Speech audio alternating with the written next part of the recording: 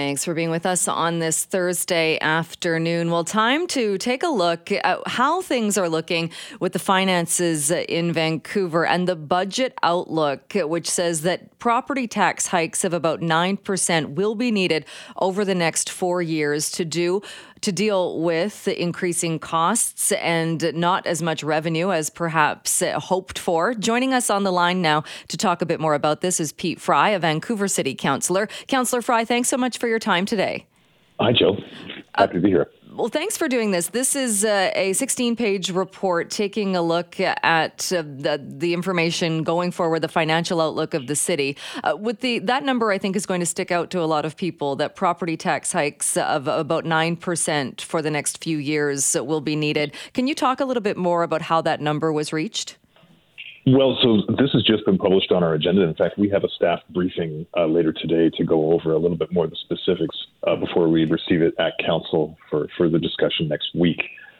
So there's quite a bit to unpack. I think the big takeaway, too, is that we're also going to see increased fees coming from Metro as well. So we're starting to face this pretty serious reality that we've underfunded a lot of infrastructure, and that combined with keeping up with some of the commitments that were made by the new mayor and council, we're having to figure out ways to pay for a lot of this stuff, and it is going to cost money.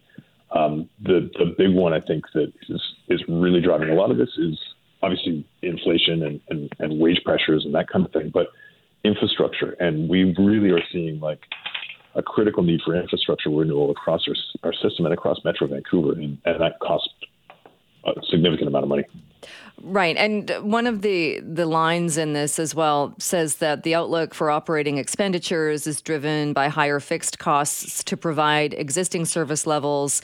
And then I think something you just referenced there, it talks about the key initiatives from the 2023 budget, such as the hiring of additional police officers, renewal of infrastructure and public amenities, and Metro Vancouver levies. So is that kind of what's pushing this then, or what is kind of pushing to have those higher taxes to cover those costs? Well, that's it in a nutshell. Yeah, and in fact, the infrastructure, we're going to see a lot of changes as far as the kind of assistance that Metro Regional District gave for things like water hookup, and those on new construction the cost of that is going to raise significantly, and all this is to say that. These pressures are real, and cities everywhere are really struggling with how to pay for infrastructure renewal. So we need, I think there's a lot of conversation around how we need new tools and we need different levels of support from senior government, especially when we start getting these sort of housing targets that the city's being asked to meet. We need the infrastructure to support the increase in population that we're expecting in the coming decade. When you talk about things like water hookup and levies from Metro Vancouver that are going up, is that for the same reasons as far as this report talks about inflation and a lot of those pressures that Vancouver City Council is facing? Is that the same reasons that you're seeing or hearing why those fees for Metro Vancouver are also going up? Well, the specific fee for the water hookup, so yes to the general cost of everything is going up as a result of a lot of these sort of inflationary pressures and interest rates and the like, and labor shortages, which is also sort of articulated in this report. There's a specific item at Metro with water hookups on new construction, and that was previously sort of subsidized with what we call municipal assist, and that municipal assist is essentially being reduced, so the cost is going to go up quite significantly. And that's raised some alarm bells for builders of new construction, that these are big costs that are going to have to be passed on to the consumer or the renter, as the case may be.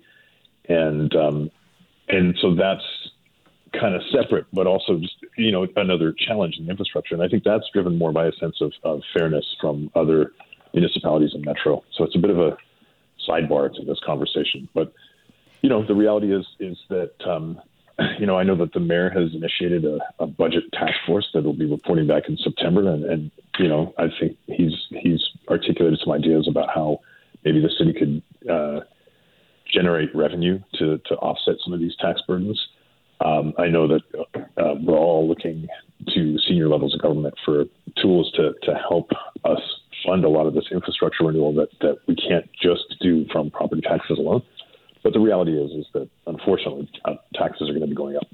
Right. And sorry, just to touch on that again, when you talk about the municipal assist and that being reduced from at the Metro Vancouver level, why is that being reduced? My understanding is that, and this actually came about last term, and then it's accelerating. Is that other municipalities felt that they were collectively subsidizing higher growth municipalities like Vancouver and Burnaby with the cost. So the cost, and I don't have the numbers in front of me, but for argument's sake, I think the municipal assess was about 80%. And so the cost of a new water hookup for an apartment went from $300 to something like $5,000. That's a big difference. Yeah, for sure. So that's again, it's not really related to this report, but it's certainly something that I think has raised a lot of flags from builders and stuff. And it's recognizing that increasingly infrastructure costs are cumulative. And, when we have older cities like Vancouver, like New Westminster, where we have, a lot of older infrastructure that we have to renew, it also adds a pretty significant burden that we are just starting to catch up in. But as anybody can see, we do need to invest significantly in our infrastructure.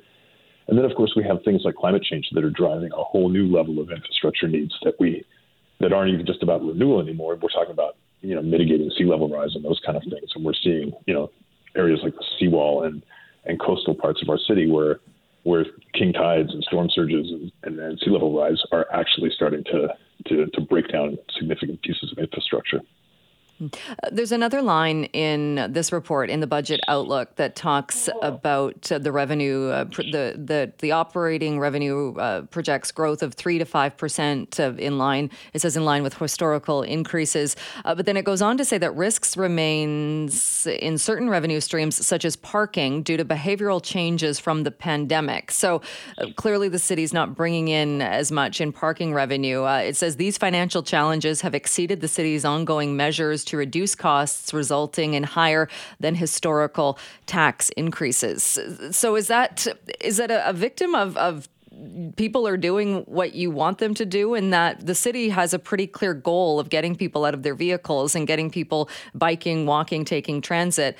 But then if the parking revenues are down, it almost seems like the reward for doing the things that people are asked to do, the reward is higher taxes.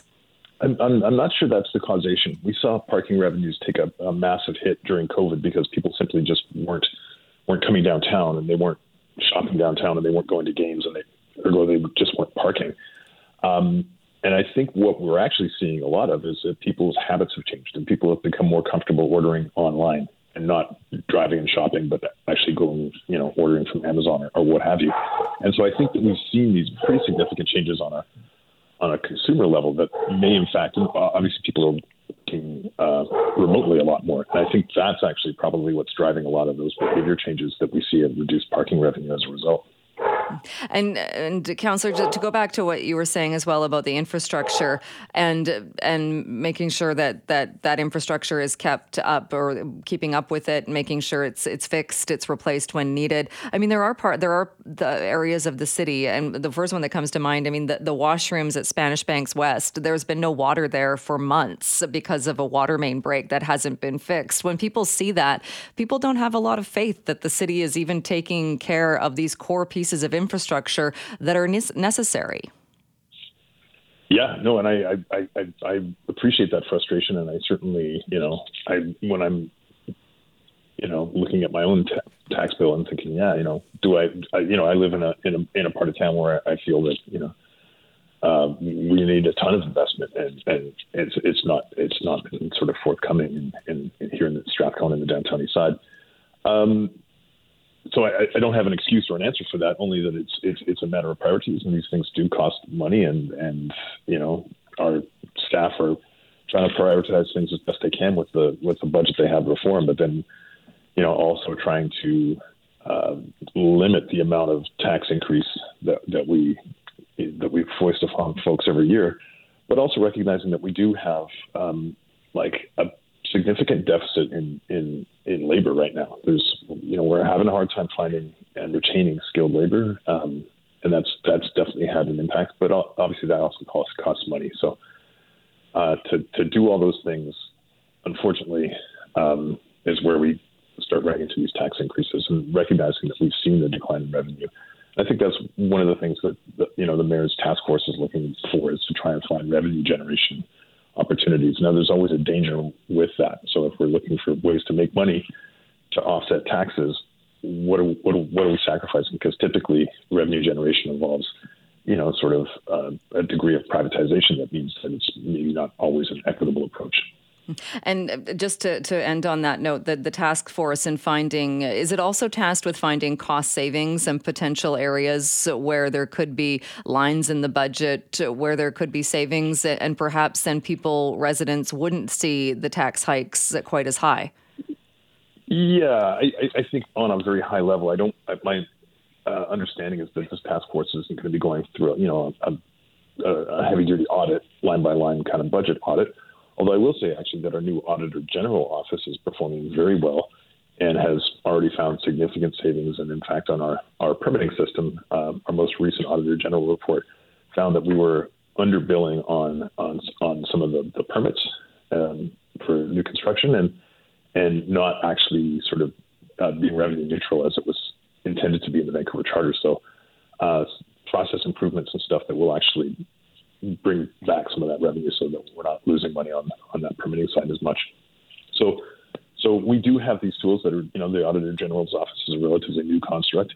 The Mayor's task force is definitely going to be coming up with, I believe, with creative ideas and maybe looking at big picture how we might be able to shave some costs there or make more efficient investments. I'd be very interested to see what they come up with. We're expecting a report from them in September. In September. All right. Well, we will continue to follow along and see what happens with the budget and the budget outlook. Councillor Fry, thank you as always for coming on the show. Yeah, my pleasure. Take care. Well, everything from the cost of something that is in most kitchens, I would imagine, to growing meat in a lab. Time to check in with the director of the Agri-Food Analytics Lab at Dalhousie University. Sylvain Charlebois joins us once again. And Sylvain, thank you so much for being here today. Good afternoon. We're going to talk about this manufactured meat coming up. But before we do, we've talked about price fixing with bread in this country before. We now have a big ruling coming out of the Ontario Superior Court fining the Canada Bread Company $50 million. So what do you think about that? Well, I think that Grupo Bimbo, who owns Canada Bread, did the right thing. So it acquired Canada Bread in 2014, clearly with some baggage from Maple Leaf Foods, and apparently Maple Leaf Foods never disclosed what was going on with bread at the time. That's why yesterday they announced that they were considering legal actions at this time. But I think that, given what's been happening with food prices, I can only imagine how Canadians feel about how they trust the food industry. This is not good. So we had 8 companies under investigation. 3 of them now have gone forward: Weston Bakeries, Loblaws, and now Canada Bread. There are still 5 other companies, so I suspect that the pressure has gone way up, and those companies are Metro, Sobeys, Walmart, Giant Tiger, and of course Maple Leaf Foods. This is, if I'm reading it correctly, so it's the highest fine that's been handed down for price fixing in this country. That's according to the Competition Bureau. We've talked about, if you think back to when we got the gift cards as a response to this, did people notice, or did we notice it, do you think, at the grocery stores that the price of bread was going up, and we can now link it to this? As an observer, there were periods where when it was very difficult to explain price increases, especially in 2007, 2008. Something was going on. If you remember at the time, bread prices went up like 75% in a year. That's a lot. And so So it was hard to explain. And so when Loblaws came out in 2017, we thought, oh, that's why. Okay. So companies were breaking the law. That makes sense. As an academic, how can you possibly assume that cane companies were breaking the law? And so yes, we saw very odd patterns, but here's what's going on now. I mean, this announcement yesterday came at a very awkward time, because if you look at food inflation, what's pushing food prices or the food inflation rate higher right now, there are two main categories: produce and, you guessed it, bakery goods. So I can only imagine that Canadians are really, really concerned about what's going on in the bakery section of the grocery store. Oh, definitely. I mean, as part of that, though, is it because of the high cost of butter, or what do you think is leading to seeing the baked goods that are so much more expensive now? No, it's not butter. It's just mainly how the industry actually operates. You see, as much as I thought that the greedflation campaign was a little silly, because food inflation is a macroeconomic global phenomena. I mean, it's just about cost and pricing. This case is very much points to a clear problem that the Canadian food industry has. In some cases, not all cases, but in some cases, in some sectors, we've basically normalized price fixing.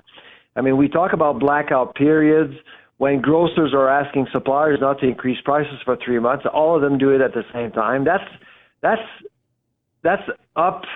upstream collusion. I mean, that's basically what it is. And so I'm very concerned about the culture. And what's ironic about yesterday is that we needed a Mexican company to tell Canadians to clean up our own food industry. That is a bit of a bizarre twist to this, definitely. When you think about it, that's exactly what happened yesterday. Right. And I guess the Competition Bureau is still investigating price fixing, isn't it? I mean, this is one court ruling and one pretty big fine against a company, but it's certainly not to suggest that that's the only one. Not only that this is not over, I think that the scope of the investigation expanded. As I said, Maple Leaf Foods is one other company involved. And if there is one person who may have sweated a little bit with yesterday, it should be Michael McCain. And so Maple Leaf Foods did own Canada Bread, but it also sells meat products. There are speculation that meat prices are also fixed in Canada. And so my guess is that this is just not over. We're going to continue to see more effort, but I'm just hoping that the Bureau will embrace the moment and use more of its authority. Because right now, all we've seen are companies coming forward with admissions. Well, we will definitely be watching, and I know people will be watching the prices as well. Sylvain, you mentioned meat. That is another story that's in the news today. And U.S. regulators have approved the sale of chicken that is made in the lab, chicken that comes from the animal cells and grown in a lab environment. Do you think Canada is going to follow suit? Is this going to be the meat of the future? I don't think so. Our animal protein regime is very different in Canada, starting with the SM5s. I mean, supply management is about proteins, animal proteins. Think of the dairy sector, poultry, eggs. All of these sectors operate with government-sanctioned quotas, and those quotas are worth $35 billion, okay? They do fix prices. There's collusion, but it's legal collusion. So we've all embraced that policy for 51 years now. It's a completely different regime. So my guess is that if you want lab-grown chicken, you're going to have to go to the U.S. for a while, but this is going to be a game changer, I think, around the world. Eventually, Canada will have to adapt because the business case for lab-grown meat is strong. Think of the avian flu. There's no avian flu affecting lab-grown meat. Think of all the waste you generate when you produce chicken, We eat the legs, the wings, the breasts. Everything else sometimes goes in the garbage. Most of the time, not all the time. But so in a lab, you grow what you need. You grow what you're going to eat. And the cost will likely be lower. So if any government will want to provide an affordable source of animal protein to its population, and I think that cultured meat is certainly one option. I saw a story on it earlier today, and the reporter took a bite of it. It was cooked up. It looked just like chicken that you would see not made in a lab, and he said it tasted just like chicken. He said it was pretty good, and I think people will probably. I've tasted it in Chicago last year. How was it? And it was a bit of the setup was like a Pepsi challenge. You had to guess which piece was authentic and which piece was cultured. I couldn't make the difference. Wow. Did you even hazard a guess? And so when people say it's fake meat, it's not fake meat. It's the same cells, except think of it as feeding cells. So right now we're feeding chickens in a barn. Well, in a lab, you're feeding cells to produce the same exact product. So do you think that, like you said, it's going to be a game changer with places I think so. making this? So is the logical next step then that it won't just be chicken, it'll be other kinds of meat as well? Oh, my goodness. So there are, right now in the U.S., I believe there are about 150 startups, and they've been supported by venture capitalists. I think they've invested well over $15 billion. And right now we've seen projects involving vanilla, cocoa, coffee, beef, pork, chicken. Chicken is the obvious one because it's actually the most popular animal proteins, and there are a lot of biosecurity risks, and we just saw that. I mean, the United States just slaughtered 80 million chickens because of the avian flu. Think of the waste. Yeah. I mean, think of the carbon footprint to produce all that meat. You don't have to worry about that when you actually produce the amount of meat you need without slaughtering. Okay, so people are concerned with animal welfare. They're going to like that. Without slaughtering, you can do all that and supply what you need to the market. Is there a downside at all, or any downside to this, do you think? The downside is consumer acceptance, I think. A lot of people, as soon as you say lab grown, as soon as you say cultivate, a lot of people are opposed. The fact is 25% of Canadians are willing to taste cultivated meat, okay? In 2020, just 3 years later, this year, it's up to 35%. And if you ask millennials and Gen Zs, that goes up to 60%. I would watch for that. Interesting indeed. Sylvain, we'll leave it there for today. As always, thank you so much for doing this. Take care. Bye-bye. Coming up a bit later on in the show, the 15-minute neighborhood. It can prompt a different reaction depending on who you are talking to, but it is in the news once again because a new study has been put out on this. This was provided by Remax Canada. They launched a 15-minute neighborhood report taking a look at what we're seeing when it comes to 15-minute neighborhoods and why some people seem to think it's a way for government to tell you not to leave your neighborhood, to keep you from moving around, to keep you in one particular area. That is not what this report is about. Instead, it says it's talking about lessons from small communities in collaboration with area expert contributors. So we're going to talk a little bit more about that coming up in the 2:00 hour. Right now, though, taking a look at what Port Coquitlam is doing when it comes to trying to keep down the number of fires started and unsafe conditions when we're talking about dry weather, the risk of fires, and upping the fines for people caught illegally burning, as well as smoking in parks. Joining us to talk more about this is Brad West, the mayor of Port Coquitlam. Mayor West, thanks so much for doing this. Thank you very much for having me. So what is happening then as far as fines? This is for anyone open air burning, littering cigarette butts, or smoking in parks. Yeah, there's a real focus here on the smoking in parks. And, I have to say, it's really disappointing on a number of fronts that this even requires a bylaw, because really it should just require a brain, which is you don't throw out cigarette butts. Nonetheless, unfortunately, there have been a number of instances where we've had fires begin because people have thrown out a cigarette butt. And so we're doubling the fine from June 1st to September 30th.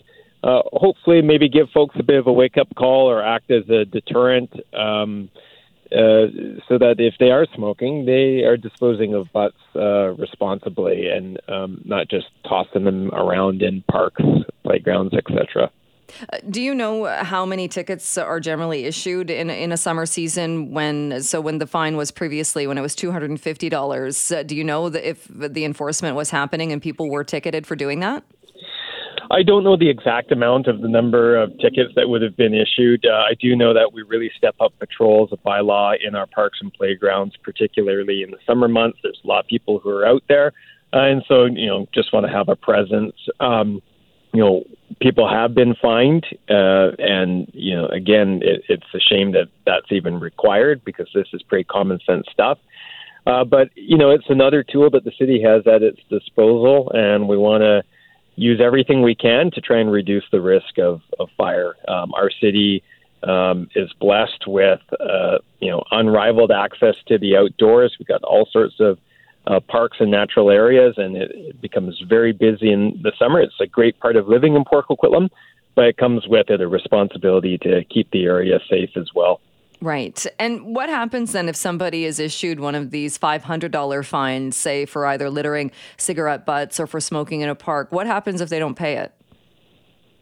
Well, the city has enforcement measures to see through a process that does result in them having to pay it, and we're determined to see it through.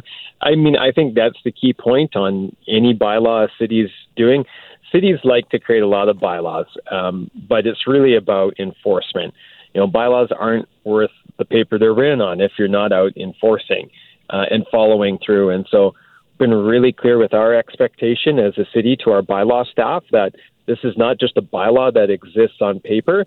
It is a bylaw that will be enforced and that they're out there proactively enforcing it. And, the reality is that's important because, A, we need to reduce the risk of fire, particularly when it's hot and dry.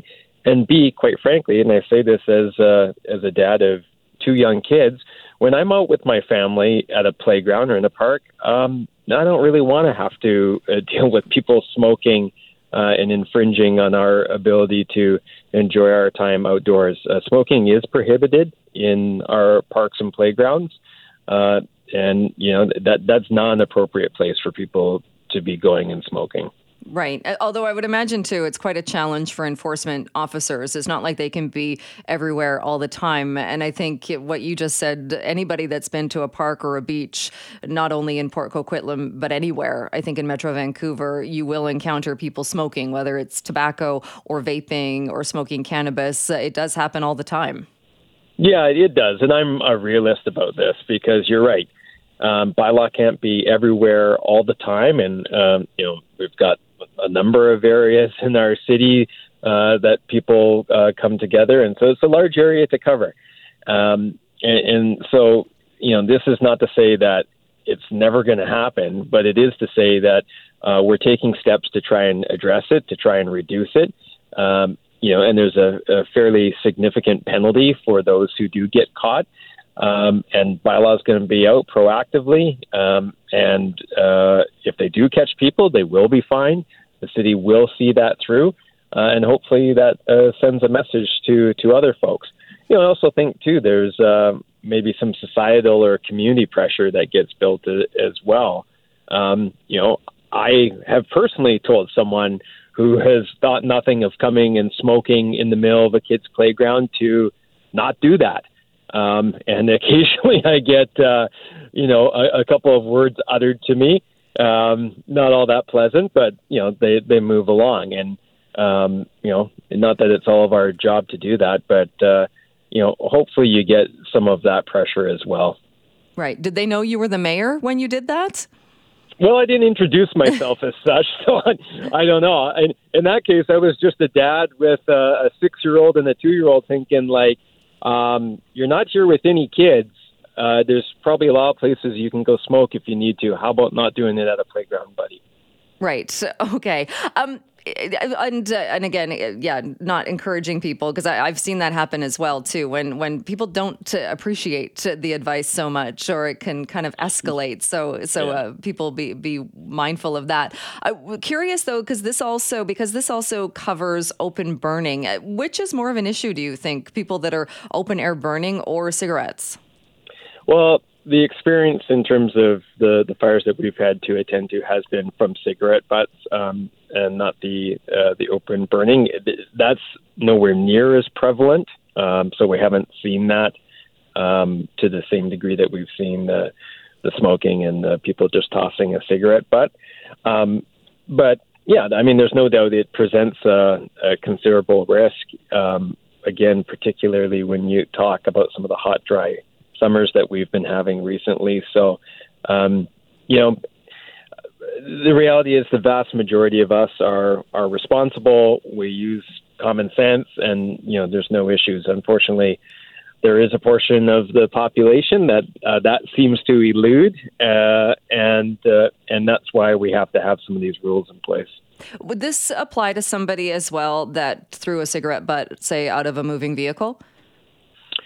For sure. And there are other bylaws and laws that apply to that as well. And so, it is pretty encompassing in addressing all sorts of risk that may be presented by people who are disposing of cigarette butts improperly.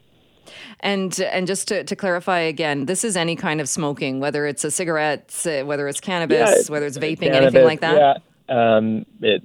Smoking is prohibited in our parks and playgrounds and public spaces, period.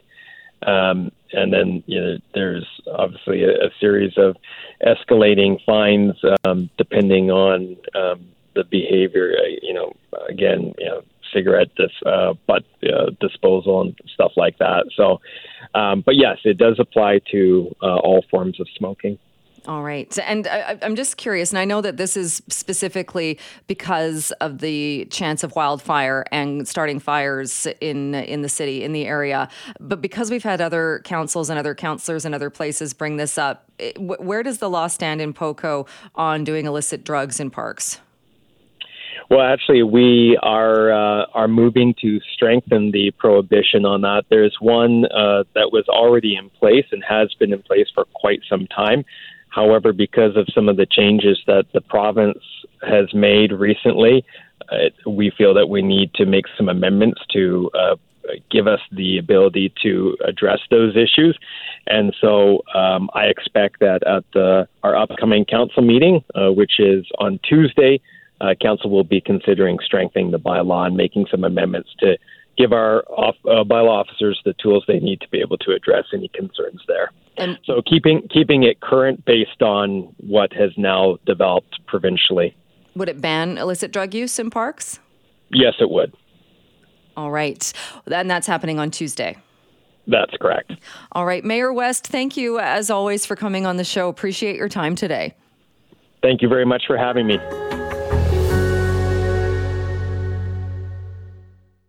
Well, we know the population is growing. More people are going to be moving to Canada, to the urban centres. We also know there is a huge push to build more housing. So what does that mean for neighbourhoods and this idea of a 15-minute city? That is the focus of a new report. It was put out earlier today by RE/MAX Canada. So let's take a look at some of the findings and what this report is looking at. Tim Hill is a RE/MAX Vancouver broker with All Points Realty and joins us now to talk more about this. Tim, thanks so much for being here. Hi, Jill. Thanks for having me. It's something that has been getting a lot of attention, mostly positive, I think, although there are questions being asked as well about this idea of a 15-minute city. Can you tell us a little bit more of how do you define a 15-minute city? Well, in a nutshell, 15-minute city is a planning concept where your daily necessities and services are nearby. So your shopping, amenities, healthcare, work, everything's within a 15-minute walk, bike ride, or transit from your location. All right. So there would be a lot of people in the more urban centers that are already living in scenarios like that. Yeah, absolutely. I mean, you look at the downtown core where you can walk to everything. You don't need a car, and that's one of the concepts here, as well as trying to eliminate the car that's become king over the last while with people. And so with Remax Canada looking at this, and what specifically were you looking at? Was it how feasible it would be to create more of these types of scenarios, or if people would be open to it, or what kind of things were you looking at? I'd say a bit of it is awareness as well. So we want to look at diversity. And so how do we diversify our housing mix? And how do we make things more walkable to people that are out there? So as you hit the suburbs, things become more car focused. You might get more detached from family, as an example, especially going over the last few years where people are working from home and moving further out. There's been a disconnect there. So how do we bring people back together as well? That's, I think, a key concept of our report. Is it a way as well, or that it's different types of neighborhoods? Like you said, if you talk about the suburbs, it's not sprawling single family homes and subdivisions and such. It's more compact. So it's not something that will be for everybody. Absolutely, right. It's just like a condo with a view is not the same for some people downtown as a house with a yard in say, Langley, for example. Right. What are some of the benefits then, do you think, of moving in this direction, or at least exploring where this might be more useful, or more kind of fitting in with the current building and fitting in with the infrastructure? I mean, two things are being more green. So if we have less cars on the road, we've got less emissions, right? So people can access their amenities easier without having to get into a car. And costs, right? We're all feeling the pain of inflation right now. If you don't have to have a car payment or an insurance payment, that alone can save you, say, $1,000 a month, perhaps, right? Oh, right. For sure. And looking at that too. And again, I know some people will hear this, and for some reason, this idea in some cases has been kind of labeled government control, or government wanting to restrict people's movements, which I don't think is the point. It's still the choice of if you want to be in your car, if you want to commute, or if this appeals to you. Absolutely, right. I mean, at the end of the day, we've seen the theories, heard of them, but our central idea for the report is more diversity, right? And looking at from a city perspective, when they're planning, can we plan better? How do we plan better, right? So having a different focus, a different why on why are you building this here, not just approving something because it's good enough, right? And we know that cost of living is expensive. If we can diversify our housing mix, potentially also then make some more entry-level homes, right, for pricing in different areas and not just big and expensive, right? So having that kind of balance, so we can also have, different income types with the different housing types in different neighborhoods. How does it fit, do you think, then, in with this push for housing, and especially in Metro Vancouver? And the provincial government has told councils, look, you need to build more housing. You need to get on this. If not, there are going to be cases where we intervene. How does something like this fit in with that push to really get more housing built? I think it's right in line, because part of the 15-minute neighborhood focuses away from detached homes.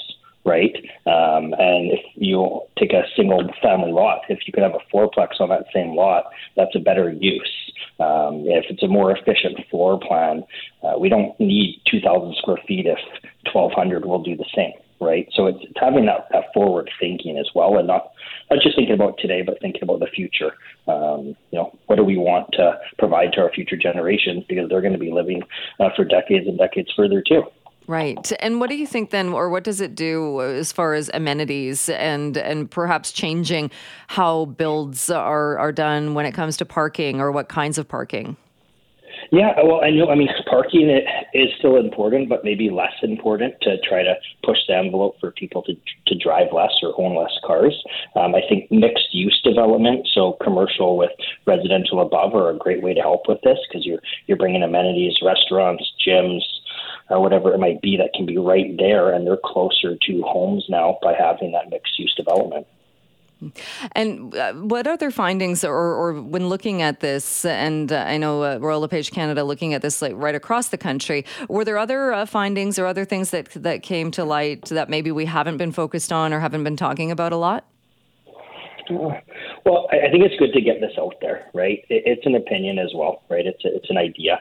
Like you mentioned earlier, it's not going to be for everybody, but I think this does push the envelope of what do we build in the future, and getting out of our rut of doing the same thing over and over again because it's not really working. And when we talk about some of the areas as well, and I think the survey touched on this as well, in that it's the accessible or available transit options, and that people would be happy to take transit in certain scenarios if it was more accessible or if it was comparable time-wise, perhaps. Maybe not the same as driving, but not 3 times or 4 times the time commitment to do that. That people would be more willing to do this if it was more accessible. Yeah, I completely agree with that. Transit accessibility is a huge factor. If it's not convenient, I do think to a certain extent, sometimes we get lazy, right? So if it's not easy, if you can order your food on an app versus go get it, people do it. So if you have to, hustle and bustle to get to transit, you might not be as excited. Now, with that said, the more people that are driving to and from work or to and from somewhere that they want to go, that creates more cars on the road, more congestion, and therefore a longer commute. If we're able to give transit accessibility to more people out there, you will get less people on the road and maybe find a bit of a balance of both commute times. All right. Well, it's interesting, an interesting report and interesting findings from that as well. Tim, we will leave it there for today, but thank you so much for joining us for talking more about this. Hey, thanks, Jill. Have a great day.